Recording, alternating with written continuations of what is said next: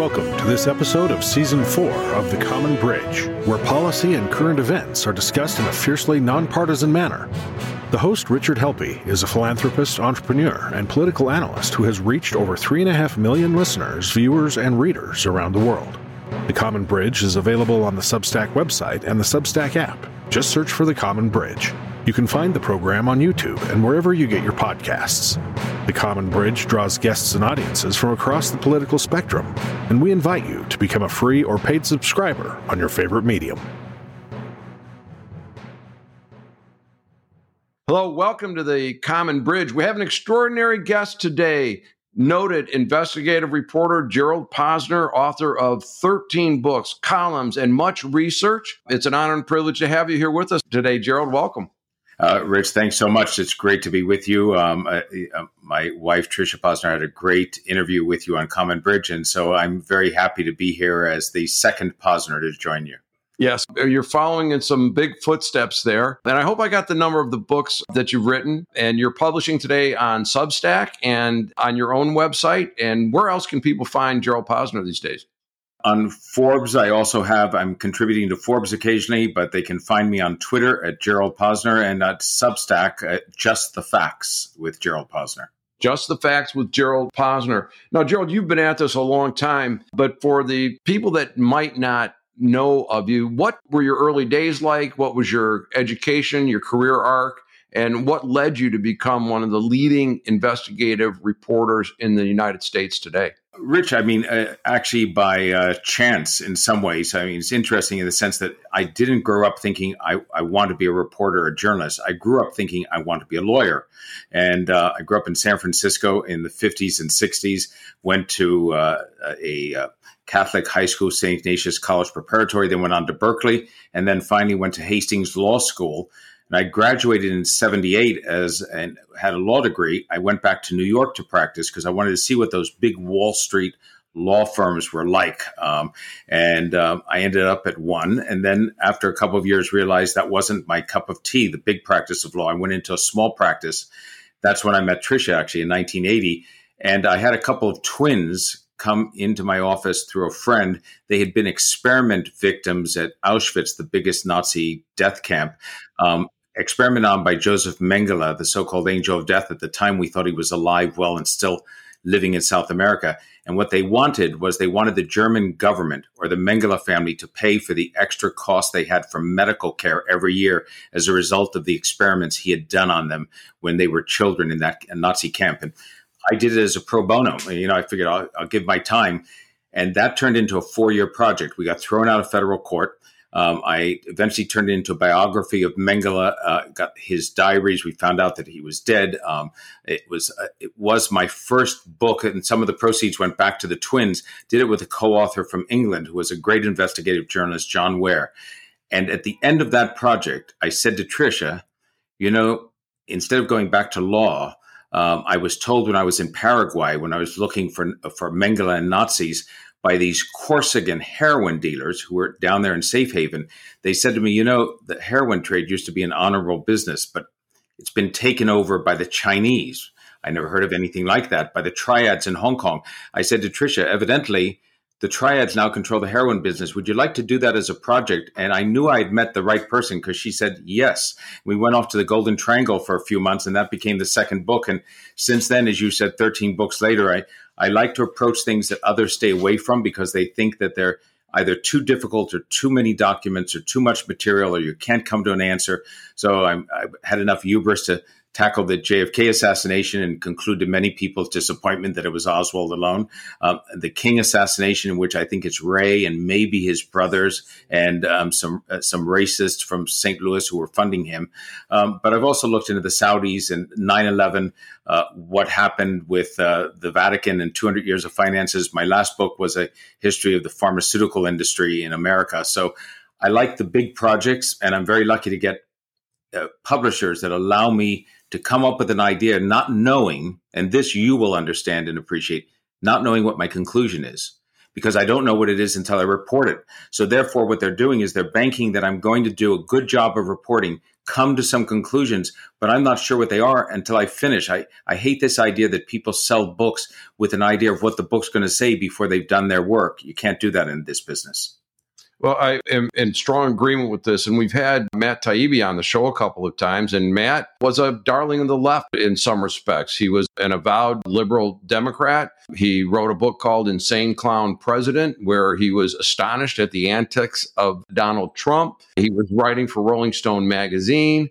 And as soon as he started calling out what some of the facts were, giving the censorship on big tech platforms, all of a sudden, he's thrown out of the tent.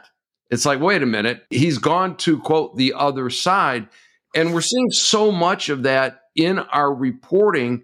And I think this level of distrust is very dangerous. Recently on the Common Bridge, we had author Steve Drummond talked about Harry Truman and the work that he did leading up to the war economy in World War II, and then getting from the war economy back to a civilian economy. And people trusted what Harry Truman was doing. And now we fast forward not that far into the 1960s, so much controversy around the Kennedy assassination. I personally read a half dozen books on it. My cousin actually wrote a historical fiction called Kennedy Must Be Killed. And my late cousin, Chuck Helpy, wrote that. And during the course of this, this was my first introduction to you. I read Case Closed. And if I remember the conclusion of Case Closed, and it's been some years, that Oswald did have time to fire 3 shots because the first one was in the chamber, went over the car, hit concrete, injured a man named Tague, I believe. Second shot was a little low, through the back, near the spine, caused him to throw his arms up. Third shot, after the car had come to a stop, caused the president to fall over. And I think it was your book that talked about the president sitting in a back brace. And that's why he couldn't fall over after the second shot. Is that a pretty accurate summation there? It's been a while. Yeah, no, absolutely. Your memory is excellent. And, Rich, even if you then conclude, even if you look at all the forensics evidence, you look at the shooting, who does the shooting, and you conclude, as I do, that it's Oswald. He's the only assassin in Dealey Plaza who hits anybody that day. You still have the tougher question, is he doing it for himself? Or is he doing it for some group? And so people think that if you say Oswald was the shooter at Dealey Plaza, you've solved the case, but it's not. And I think something critical for listeners of the Common Bridge, I went into that book thinking that it was likely the mafia. So, I was wrong. We all have a bias. People say as journalists and others, I have no bias at all on a given issue. I'm going to write about Trump. I'm going to write about Biden. I'm going to write about China or COVID. I don't have any feeling. No, we all have. From what we read, we see, we talk to other people, we have an inkling of what we think the story is going to be. I thought the story was likely the mafia because of Ruby's, what looked to me as a silencing of Oswald. I changed my mind during the course of it. I didn't think you could solve the case as it wasn't the intent of what the book was, The Random House. But what you do as a journalist is you do follow that evidence to get there. And I think you're absolutely right when you say about Taibbi, the politicization of writers today and journalists. One of the things I'm still proud of, and I don't know how long this will continue, is that when I have a book out, it's not political. It's about the facts in let's say, the pharmaceutical industry or in the Vatican or in JFK. People will take it for their own political purposes on the right and the left, and they'll take a point that they like, and then they'll use that. But I've been able to go on to MSNBC and to CNN and to Fox talking about my books. That's very rare because nowadays you tend to get slotted into one or the other. Once you appear on Fox, MSNBC doesn't want you, vice versa. I've written 2 op-eds on the Sackler family in the last year and a half, and 1 on COVID for the New York Times, but I also wrote a piece recently for the Wall Street Journal. Normally, writers fall into one or the other. So I'm doing my best, if I can, in this day and age, to say I'm writing in a nonpartisan manner. People may use it in a partisan way. And I'm talking to both conservatives and the liberals. But I agree with you. It's an increasingly small part of the journalism sort of population that is able to straddle both sides of this. And more should be able to do that. Yeah, it should be just dispassionate. What do the facts reveal? What might the logical conclusion? And I can tell you, we've had guests on this show on the Common Bridge that have said, I went on MSNBC and I quit getting invitations to Fox, or I went on Fox and quit getting invitations to MSNBC.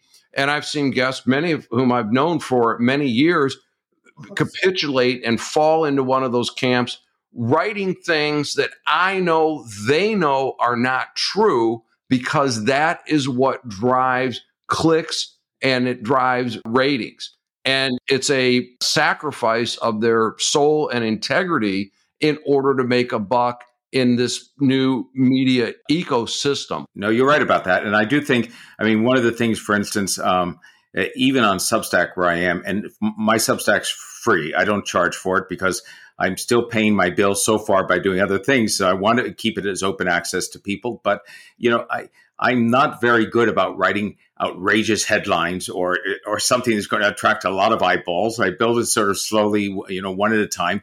But you do get the ability there to put up things that may not fit directly into one slot or the other. I find for my own purposes, a Substack is an outlet for very much in the middle journalism of what I do. That's why I call it just the facts. It might be a little boring by MSNBC or Fox standards, but that's all right because it allows me to do a little straightforward reporting without worrying about pleasing an editor or an editorial policy at a given magazine or journal or that.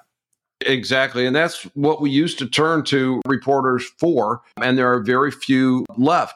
And this is, again, where I'm thinking about the suspicions that we have in government and the questions around the Kennedy assassination. Why Oswald? Why Ruby? And, we had this spate of lone killers, seemingly lone killers, acting with precision. It was not only Oswald and Ruby, but it was Sirhan, James Earl Ray, Arthur Bremer. Where did they come from? How did they get so close? And how were they so effective?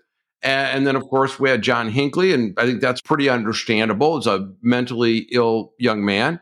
And then we had, a couple women took shots at Gerald Ford, weren't very successful. That's where people's suspicions have said, really, one more lone gunman, no direct explanation for their actions. And gosh, they pulled off these massive crimes that harmed our society. That's right. No, I think you're absolutely right. In my view, and having studied this for so long, the Kennedy assassination is sort of the mother of modern conspiracy theories about government and the beginning of the loss of faith in government. The reason in particular that assassination starts it off, and you said something very important when you gave that list of lone shooters or the assassins. Only two of them, one was Oswald and the other was James Earl Ray. Instead of going up to their target, the person they wanted to kill, and pulling out a revolver and then shooting them, as Brenner did with Wallace or as Hinckley did with Reagan, there was a rifle shot from a distance, and they disappeared in the immediate aftermath of the shooting. Now, that immediately raises people's suspicions of a professional assassin, Day of the Jackal, the idea of, we've had a rifle shot from a distance. This isn't a typical assassination. Then when the person is arrested for the crime, in the case of Oswald or James Earl Ray, people say, they're not capable of pulling that off. A high-speed rifle shot from a distance. We need a professional assassin. So there's immediate doubt. Then with Oswald, you have him killed 48 hours later in police custody by a man who looks like he's out of central casting for the mafia. There's an answer to why Ruby does that, and it's not a conspiracy if you get into the details, but from a superficial view, I understand how people look at that and think, boy, there's something fishy. Then what do, Rich? We have a government-appointed blue ribbon panel, which we have no faith in nowadays anyway. All officials, some of them a former head of the CIA. The CIA and the FBI could be suspects in some people's view, and yet they're doing the investigation for the Warren Commission. It turns out years later, we learned that there was a cover-up by both of those agencies. The CIA was covering up the fact that they were trying to kill a head of state with the mafia. It wasn't Kennedy, but it was Castro. They failed 9 times to even wound him. And the FBI was hiding evidence that it was too close to Oswald because J. Edgar Hoover was petrified that somebody would point a finger at the FBI and say, wait, you knew this guy was that unstable and you didn't do anything, that he got a job on the motorcade route where the president was working. So they had to make sure they knew about Oswald, but not too much. The problem is that when the Warren Commission came out with its lone assassin story, its book, its evidence, there was no one there to defend it over time as people sort of took pot shots at it. So Mark Lane, the lawyer, did a great book called, Rush to Judgment. It attacked the commission from right to left. A lot of people put out books questioning the commission. So over time, people lost faith in that lone assassin conclusion. And then what happens? We have Vietnam.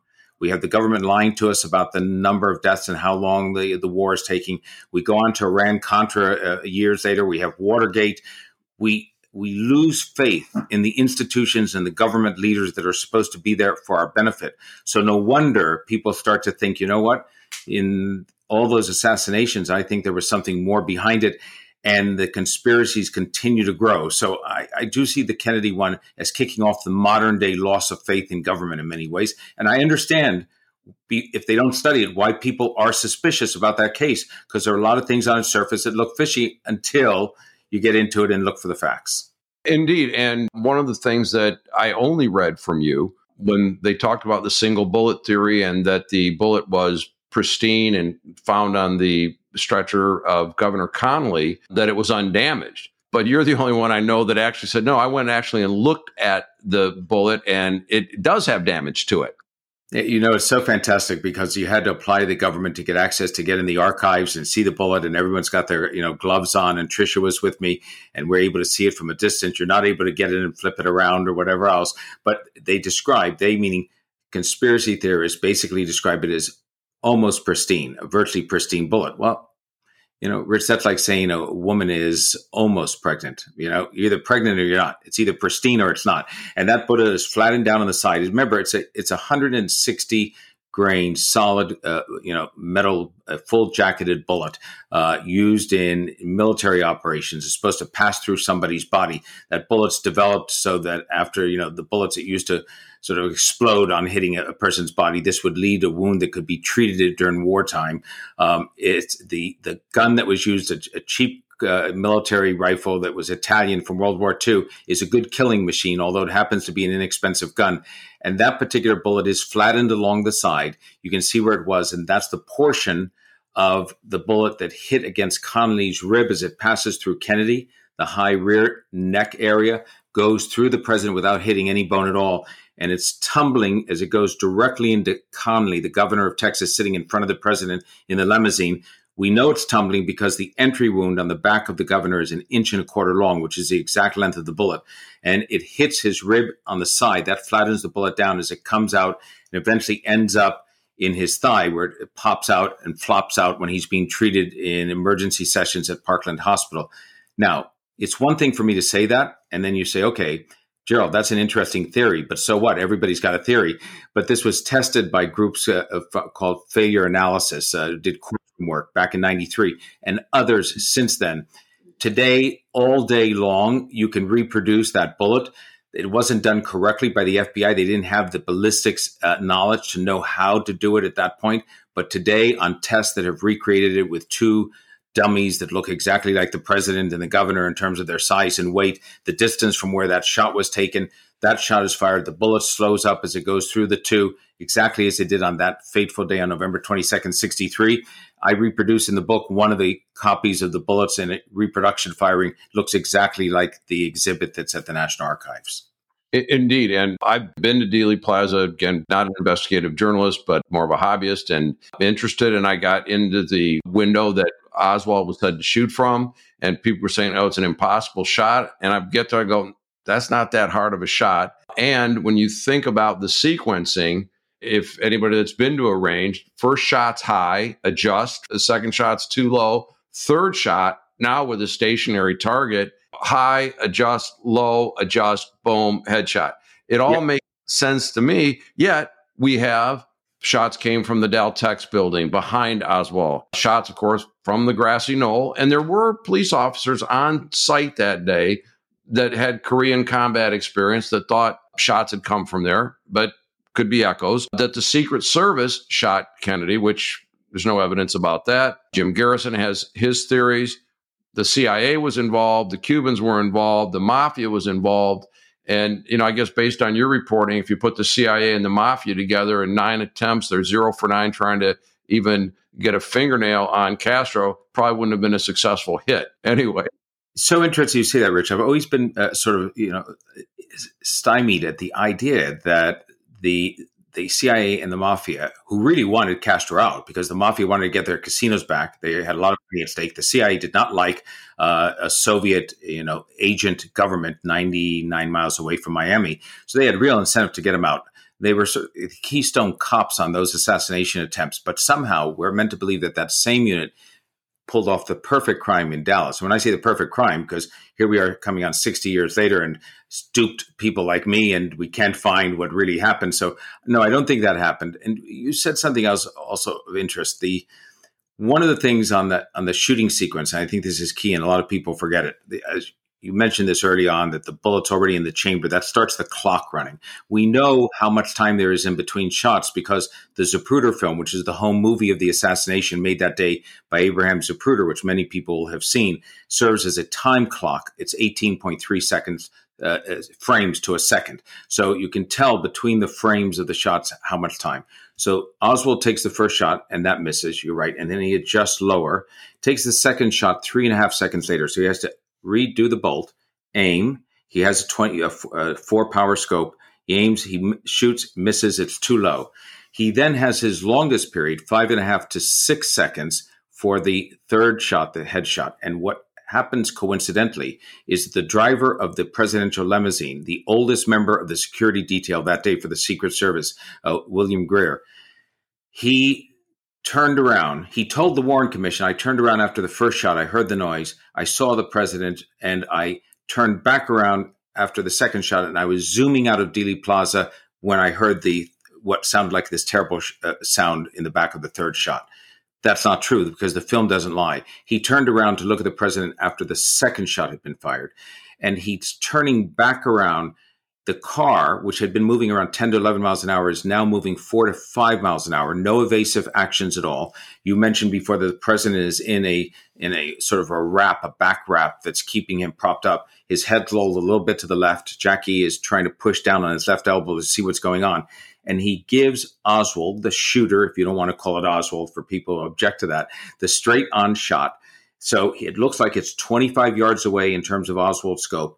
He has the full 6 seconds. He takes the shot, and he still almost misses. It hits Kennedy in the high right rear portion of the head. An inch and a half higher, it misses, and the president lives. But that's the nature of assassinations. We now know if Hinckley's shot was an inch over, Reagan could be dead. That's the difference between surviving or not on these. And Oswald pulls off they say he's not a great shot. I agree. 3 shots, 1 works. And that one just gets in, but it's a deadly shot. I know that there's other evidence that he was observed practicing with his rifle, and again, not that difficult of a shot. Gerald, when you talk to people about the Kennedy assassination, are there one or two areas that people are most skeptical about? Like the arrest of Oswald, like, well, what was he doing in the movies, and how do people know he was there to go find him? Or is it Ruby's behavior or something else? Where do people that won't buy into the conclusions in Case Closed challenge you the most? I'm surprised that still, after all these years, because my book's now 30 years old, that they focus on Dealey Plaza and the shooting sequence. I'd say, and I've never thought of it in that sense, how they break out, but let's say a third or more want to talk about the single bullet. That still has people fascinated. They've seen Oliver Stone. They've seen JFK. They've seen the bullet do a couple of somersaults, decide where it's going to move, make a left turn, a right turn, then go on to hit Kennedy. So they think Oliver Stone couldn't be that wrong. So there has to be something crazy about that so-called bullet. And there are a number of canards that have been repeated, Rich, so many times in different magazine articles by people, whatever else, they believe them to be true, and they're very resistant to change their minds, such as I often hear that the U.S. military and the FBI went and tried to recreate the sequence of shots that Oswald was supposed to make, and they couldn't do it. No expert in the world could fire it as fast as he could and as accurately. That's just not true. As a matter of fact, they repeated it all day long, the early Warren Commission material, so it's just not the case. There is some suspicion about Ruby, but more than anything else, I find this to be the case. They say, well, what about the fact that the mafia wanted Kennedy dead? What about the fact that the CIA didn't like him because he, after the Bay of Pigs? And my point to that is, I think that there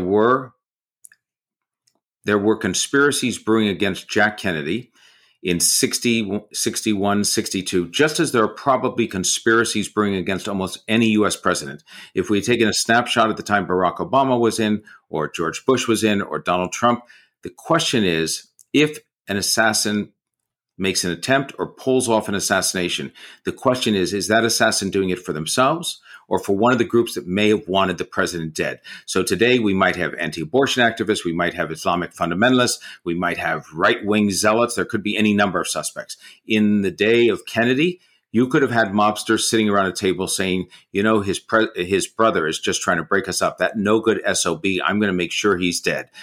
You could have had somebody in the intelligence or KGB or at Castro who knew the CIA was trying to kill him, say, I'm going to get Kennedy first.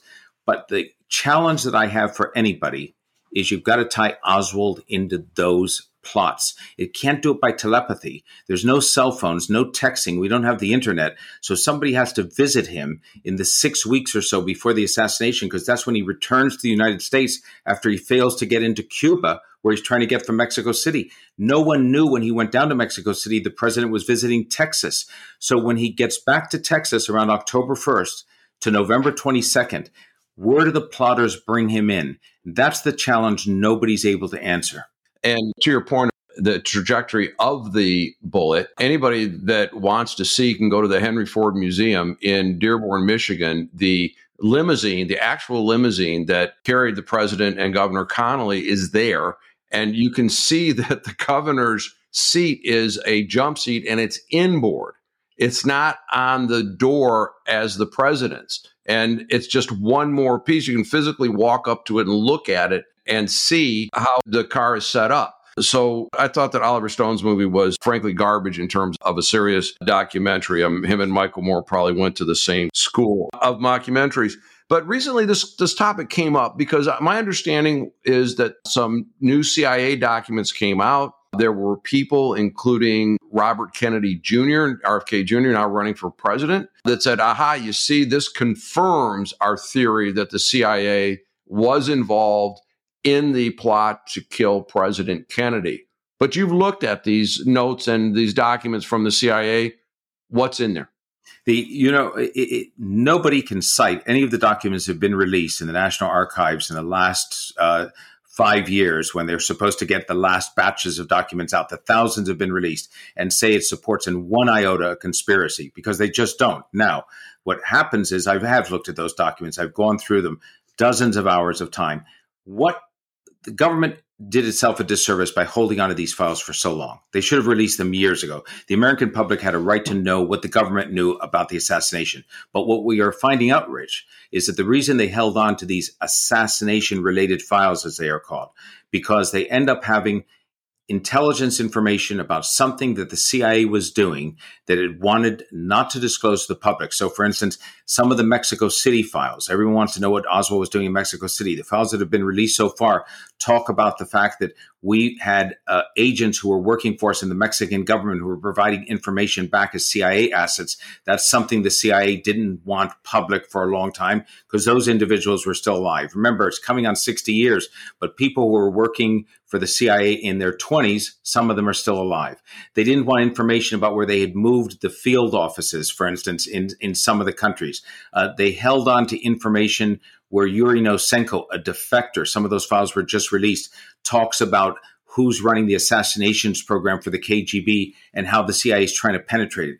So this is a case in which the material that's come out, and I'm angry in some extent about this, I'm angry at the CIA. I understand why they've tried to hold on to it. I know that that's their typical process of protecting means and sources in that. But they should have worked out a deal with the National Archives and the government long ago to say, we're going to get everything out there. And if we have to redact one name, we'll do it. If we have to redact one little...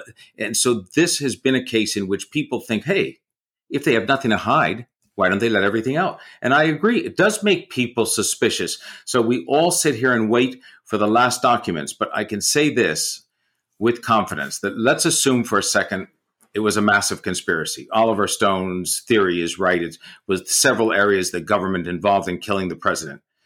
They did pull off this, what I call perfect crime, because they haven't been exposed to this day. No deathbed confessions, nothing else. Does anyone really believe that such a diabolically clever plot at the highest level of governments will be unmasked 60 years later because one of the plotters forgot to keep a document that exposes the whole conspiracy and sent it over to the National Archives, where it's been sitting for the past few decades, waiting for it to eventually be disclosed? It's just not going to happen. If there was such a document, it would have been destroyed long ago. So I hate to be, the Debbie Downer in this situation and say you're not going to get a smoking gun document. Maybe that's a bad analogy, but I don't think you're going to get a smoking gun document here. The whole handling of this is the kind of beginning of mass disinformation. And now disinformation, malinformation, misinformation, censoring, the tools are so much more powerful. And when things aren't reined in or aren't disclosed, suspicions go up. And as suspicions go up, it's easier and easier to do things like insert into the consciousness that Donald Trump was having prostitutes urinate on a bed in Moscow. And I remember when that story came out, I'm like, I wonder what the facts are. I don't like Trump. I didn't wish he had never been president or a candidate. But this guy's said to be a germaphobe, and he's not dumb. He knows that the hotel rooms in Moscow are monitored. And, the cameras are real tiny these days. How could he trust the women if they did exist? Yet this was accepted because people wanted to believe it. Yeah. And MSNBC made really a career out of promoting, but sensationalizing something that never happened. It's one of the most, and you're right, it's separate completely from Trump, who at times, I shake my head. He's so the antithesis of what I think of as a reasoned political, quiet leader. But that particular dossier comes out, and the first thing you're doing if you're an investigative journalist is testing it, trying to, if you had access to it, you'd be going back and trying to track down some of the sources and the places and see what it was. That's what you think the government would do. But what happened in terms of the media, and this is unfortunate in terms of journalism, is that otherwise good journalists, I'm not talking about the host on the shows who, frequently are just commentators who are bringing in ratings, but they would have decent legal analysts on. They would have national security people on. They would have historians on who I would look at, because I flip the channels. I look at Fox, I look at MSNBC, I look at CNN. I want to see what they're all saying. And on MSNBC in particular, the people that I would have thought would be much more judicious in their approach were in fact sort of, the cheerleaders for the most horrific interpretation of that and embracing the truthfulness of that particular dossier.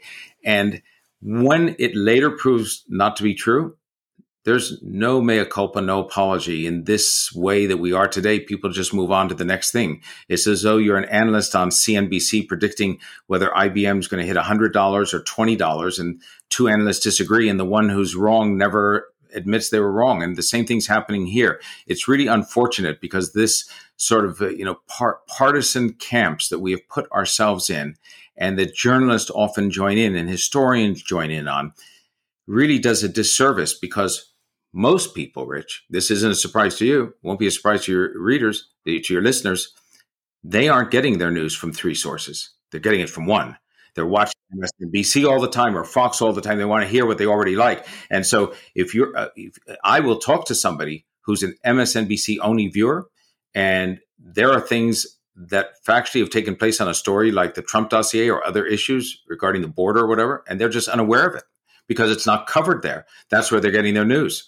I think that's a major fault. And we have more information than ever, and people are getting less informed than ever in some ways. And when the Durham report came out, it was kind of a to the ramparts move on MSNBC, basically taking the same disproven things that they had reported on before and using it to try to counter the Durham report, like the Trump Tower meeting. And you remember the hoax about there was a computer connection between Trump Tower and a bank in Russia. My background is computer systems. And so I remember when that story came out, I'm like, what are they talking about? That's not even feasible. And of course, it turned out to be nothing at all. And yet the guy that promoted it was found not guilty by a DC jury, Mark Sussman. That's right. And I watched the hearings with Durham coming up before the House committee, and Jerry Nadler, who was the head Democrat on that committee, was asking questions still about that connection to the bank, that digital connection. Did you ever investigate it? You spent $6 million and you've had some people leave your investigation while you were doing it, and you produced only 2 indictments. Is that right? And both of those failed to get a conviction. So you still see I expect that on the Hill, but it's disappointing in that we're so far apart that you're just ready for a food fight day in and day out. And, I look back to the older days, and they are indeed old days. I would have problems maybe with Bob Dole or somebody else, but the old line senators that used to think, or the people in Congress that you could come to an agreement with the other side, it meant you had a compromise. You weren't happy. You didn't get everything you wanted. They didn't get everything they wanted, but you didn't have the base of your party ready to, charge the party and say, we'll never vote for you again. And this I think the internet, social media has definitely made it worse. I use the internet. I'm on social media, as you know. I find it a useful tool, but I also think that it tends to be an echo chamber so that people often hear just what they want, and they get more engaged and locked into their viewpoint. So it becomes more difficult to persuade them to move to the middle. Just to put a cap on this part of it, the facts are there that the entire Steele reporting, as it was captioned, was bought and paid for by the Hillary Clinton campaign and the Democratic National Committee through Perkins Coie, through Fusion GPS, through Glenn Steele. That's under sworn testimony and documentary evidence. That's what occurred. Yet today, you can't get half the country to admit that that's what did occur. And one thing on that, Rich, which is so interesting. So as a reporter, as a journalist that does investigative work, if you tell me that, and I happen to say that I agree that that's correct, but that doesn't tell me whether the dossier is real or not. So I'm not surprised that in a presidential election, the other party will do what I call some dirty work, hire somebody to go ahead and get a dossier or a file full of dirt on the candidate. That's unfortunately the way that dark politics works. So I get that. So when you tell me all of that, I would think that would be easy for Democratic enthusiasts to admit, yes, that's what happened, because that doesn't mean the dossier is right or wrong. You then have to determine that on its own. Turns out the dossier is false. It doesn't have any correct information. So what they weren't buying something that was real, and they probably didn't care about that. But it's interesting that the fact that the Hillary campaign through this cutout was doing that doesn't surprise me. Then the question becomes, what did they get for their money? And they got something that turned out to be good because they got the FBI chasing a story that was fake. Well, the way I look at these things is I'm kind of like the dog that didn't bark theory. And I said, okay, what didn't I hear in that scenario? Well, what I didn't hear was the Democratic National Committee and the Hillary Clinton campaign taking credit for finding out that Trump had done all these things in Moscow and colluded. Because if it was true, they'd be shouting it from the rooftops. Look at, we found this on the guy. So the fact that they're saying nothing about it, that to me speaks volumes. That's right. Although the other thing that happens, and you know this so well, they have their own sources as reporters at the big national papers and magazines. So you'll see reporting in the Washington Post that's making their talking point on a specific day regarding it. And it's much better for the Hillary campaign, or for any campaign, to have a national reporter at a prestigious newspaper raising the issues and points that you would like to raise. It doesn't look as though it's as political. This has been a great conversation, by the way, because this is what I'm trying to get to is with the 4th of July coming up and our quest for a more perfect union. And I don't think the founders and framers would be surprised that we are not a perfect union, because we're still a work in progress. Are we on a good track? Are we on a bad track? I often challenge people, if you were going to design a government today from the ground up, blank sheet of paper, what would the structure look like? And it's hard to imagine something that wouldn't look a lot different from what we have. But I believe it's being abused, and it's being abused because you have to have people in there with good character. So that's why the story I did about Harry Truman, the story today with you about the way things are being reported. And you've been involved in some other topics, if we could spend a little time on that. No, Rich, one of the things is I've been spending the last few months looking into the question of gender affirming care for minors, 18 and under. This, what I call explosion in contagion almost in young kids at 12, 13, 14, 15, thinking they're another gender, TikTok videos, chat rooms available, and medical communities in the Endocrine Society and the American Society of Pediatrics that have embraced this idea that you as a child can be put on blockers that stop your natural puberty and then put on hormones for the other sex and then eventually transition into surgery. And I will tell you that I just ran a piece, as you know, a week ago in the Wall Street Journal called The Truth About Puberty Blockers, in which I think that they border almost on child abuse because of the level, the amount of harm that's documented on there that's being ignored. And one of the things that has happened, there was just a decision the other day by a federal appeals court that overturned the ban in Arkansas on puberty blockers. That's going to be appealed and continue to be fought in courts.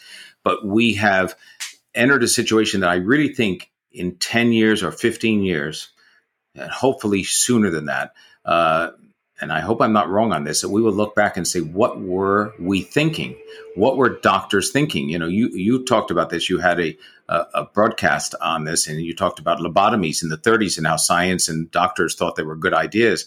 And at some point, I do think we're going to be looking back and wondering how we went this far out on children, the most vulnerable patients, to think that they're capable of giving full consent. And I'm walking on a very, very fine line here, because the landmine here is that if you are, the Republicans are considered to be passing laws to ban puberty blockers. That's what the progressives think. And the Republicans think that every progressive just wants to put a child into the assembly line for trans surgery and that. And I'm trying to do an approach that is harsh and critical on the industry and on the money that has funded it, but at the same time not find myself representing one of the political camps. And I said no to a couple of offers to do television or cable shows after the op-ed ran, because I didn't want to immediately be considered the person coming from this position, if that makes sense. And I'm just plugging ahead, about to find out maybe in the next month or two if a traditional publisher like mine, Simon & Schuster, somebody else, may want a journalist to take a look at this in a book for a couple of years and come up with the story of how we got here and what's happening. I don't know if any publisher will be willing to do it, a traditional publisher. My fingers are crossed that they will. Well, I like the way that you're approaching the issue, and it is a contentious and it's a very delicate issue, yet it's trying to be overwhelmed by both sides with catchphrases. The whole notion of, quote, gender, but affirming care means that if a young person comes in and says they want to be called by pronouns of a different gender, if you don't do that, you're not affirming. Well, now we know that there might be reasons that you don't want to do that the child's depressed, that the child has autism. The answer can't be, let's start this chain of events that's going to lead to a surgery. I was just going to say one thing you said that's important there. This idea of what they call social transitioning, which is using the pronouns, the name, dressing the child in the other clothes. Even the Dutch, who started puberty blockers in 1998, said, by the way, don't embrace social transitioning, because if you do, you'll get false positives. The children will be more susceptible to saying, I want to go on to puberty blockers and hormones, because you've already started them off the path. Whereas here in the States, if you misgender someone, you can get into trouble. So they've totally embraced that aspect. And regarding the developmental problems, 6 times the rate trans children in terms of being affected by depression, having instances of autism, other problems along the way. And we really are not considering those. But what happens is, one last thing, there's a thing called watchful waiting. That's what some of the Europeans do. Watch the child and see if the child on their own grows out of it. Is it an adolescent phase? 13-year-olds want to be Superman one day, want to be a girl the next day. It lasts very little bit of time. In the cases in which they did not do social, this transitioning, and they did not start them on puberty blockers, 85% in a Dutch study went through and said, oh, I'm not really the other gender. Most of those turned out to be gay. All right, that's fine. But they had passed through puberty without wanting to change their gender. You needed to give them some waiting time, and that's what's not being done in the current medical rules. Well, and the NHS has done a study in England that the correlation between autism and youth reporting gender dysphoria is unmistakable. And those that know autism and an autistic child can focus in on one idea and not be able to change that. When I think about the trust factor in society, the thought occurred to me is this: how much money and organization does it take to spread an idea so fast? So school boards, local governments, state governments, the federal government mandating language changes, medical schools, now media, all on the same sheet of music. Johns Hopkins in recent days saying that a lesbian was a non-man attracted to a non-man. I just can't imagine the amount of money and organization. And in preparing for my interview with Lior Sapir, I tried to get trans activists to come on, and there's some really well-funded NGOs out there that have an agenda. And I'm like, where did the money come from and what's the end game? I'm looking into where the money came from, and I do think that there are a handful of activist billionaires who have funded it for a while. But the other thing is that the greatest thing that happened for the trans activist community was the ability in the late 90s or thereabouts to attach the T to LGB. So you had a lesbian, gay, bisexual movement that was fighting for rights, that eventually fought for the rights of protection and not being discriminated against, then fought for marriage, was able to win the rights for marriage, and then fought for the rights for adoption and having children and won that right. And then once the T gets attached to it, and it's not like a light switch, it happens over time, there's a lobbying, it means that transgender for most people, big corporations, schools, others, becomes a gay rights issue. And if it's a gay rights issue, they have to follow the orthodoxy, which says don't discriminate against a small handful of people. You have to go out of your way to do whatever they say you should do to be able to accept them. And that's what I think has happened. It would be as if there was a social rights movement for, what I used to call graveyard workers, midnight to 8 a.m. And somehow they got themselves attached to racial preferences or whatever. They were thought of in the same way. It became a racial issue. People would be bending over backwards to make sure that they were treated better. And the same thing has happened here in some ways. So that I think that was the moment at which the debate changed. Plus, many people that I talk to say, oh, it doesn't affect me. I don't have a trans child. It's not an issue.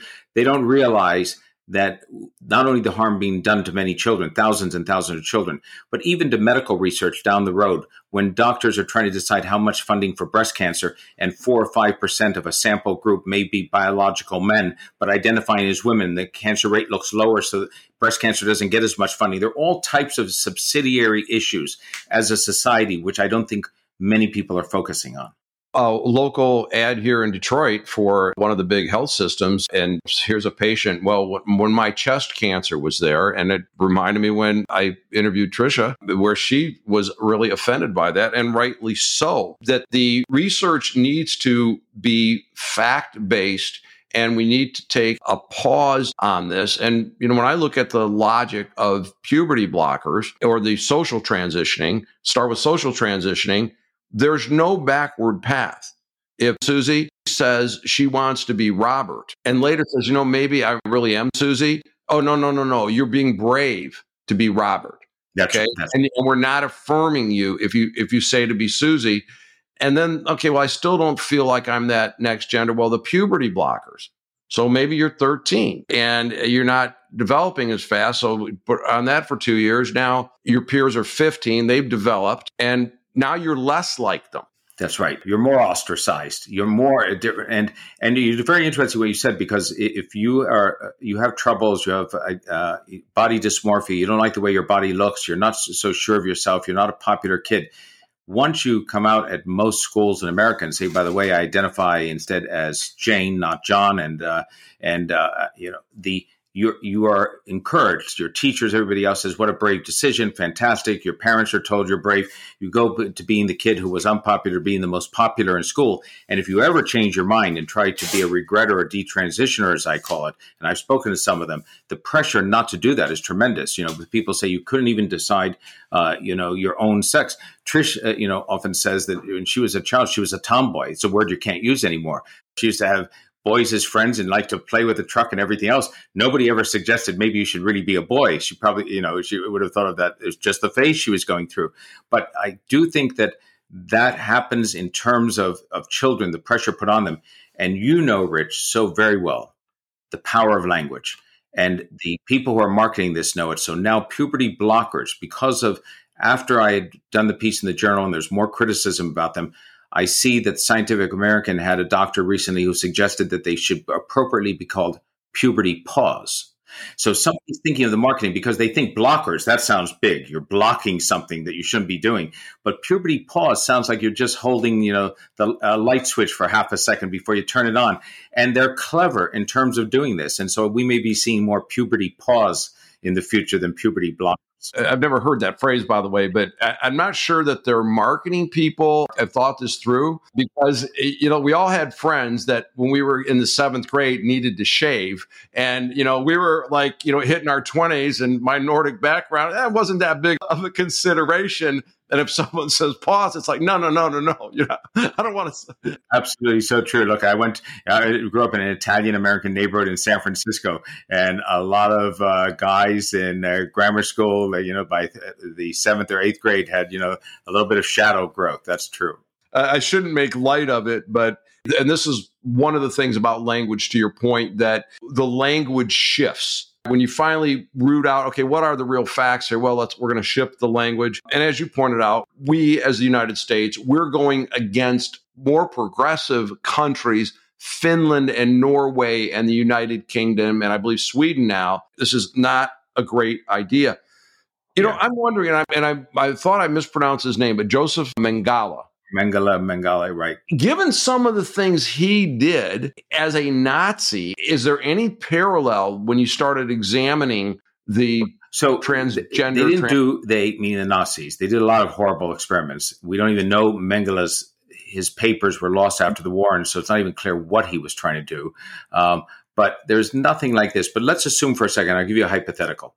Let's assume that Mengele was taking children, boys, and they were twins. So one was a control and one was the experiment, and had the equivalent of a medication that could block the development of puberty while they were in the camp for those 2.5 years, and then started to give them hormones from the opposite sex to see if they could become more feminized or more masculinized. Could he create a different sex in a child, as one of the pioneers in the gender industry did in the 20s and 30s? Essentially, could nurture be more important than nature?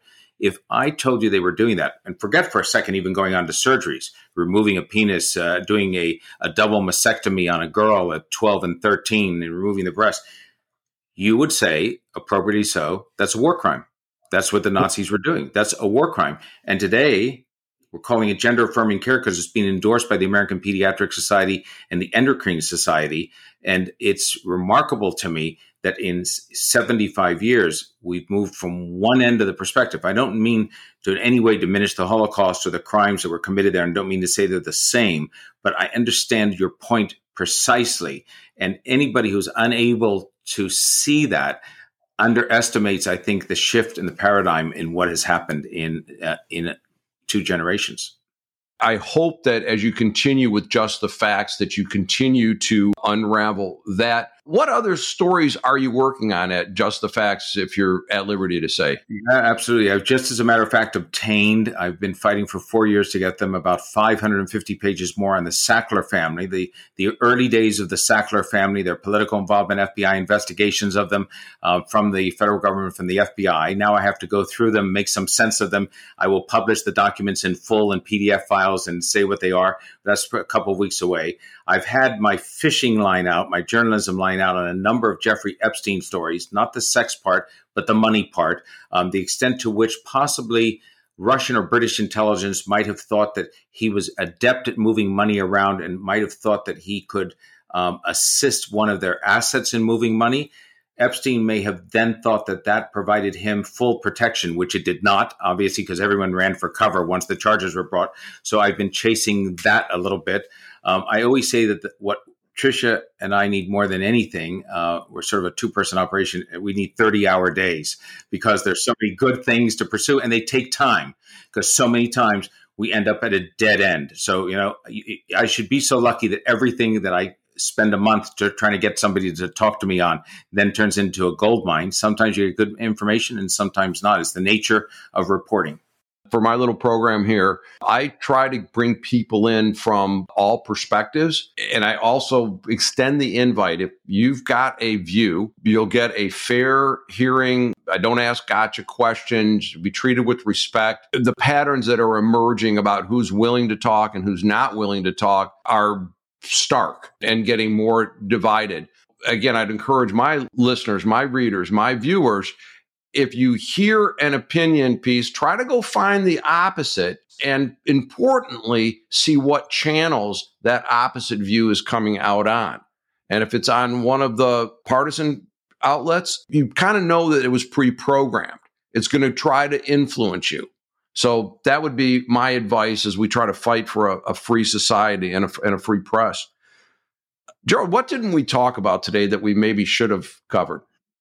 I think you've covered some of the highlight issues because the real question is, what's the state of the country? That I'm never able to give a good answer at. I don't think any journalist can.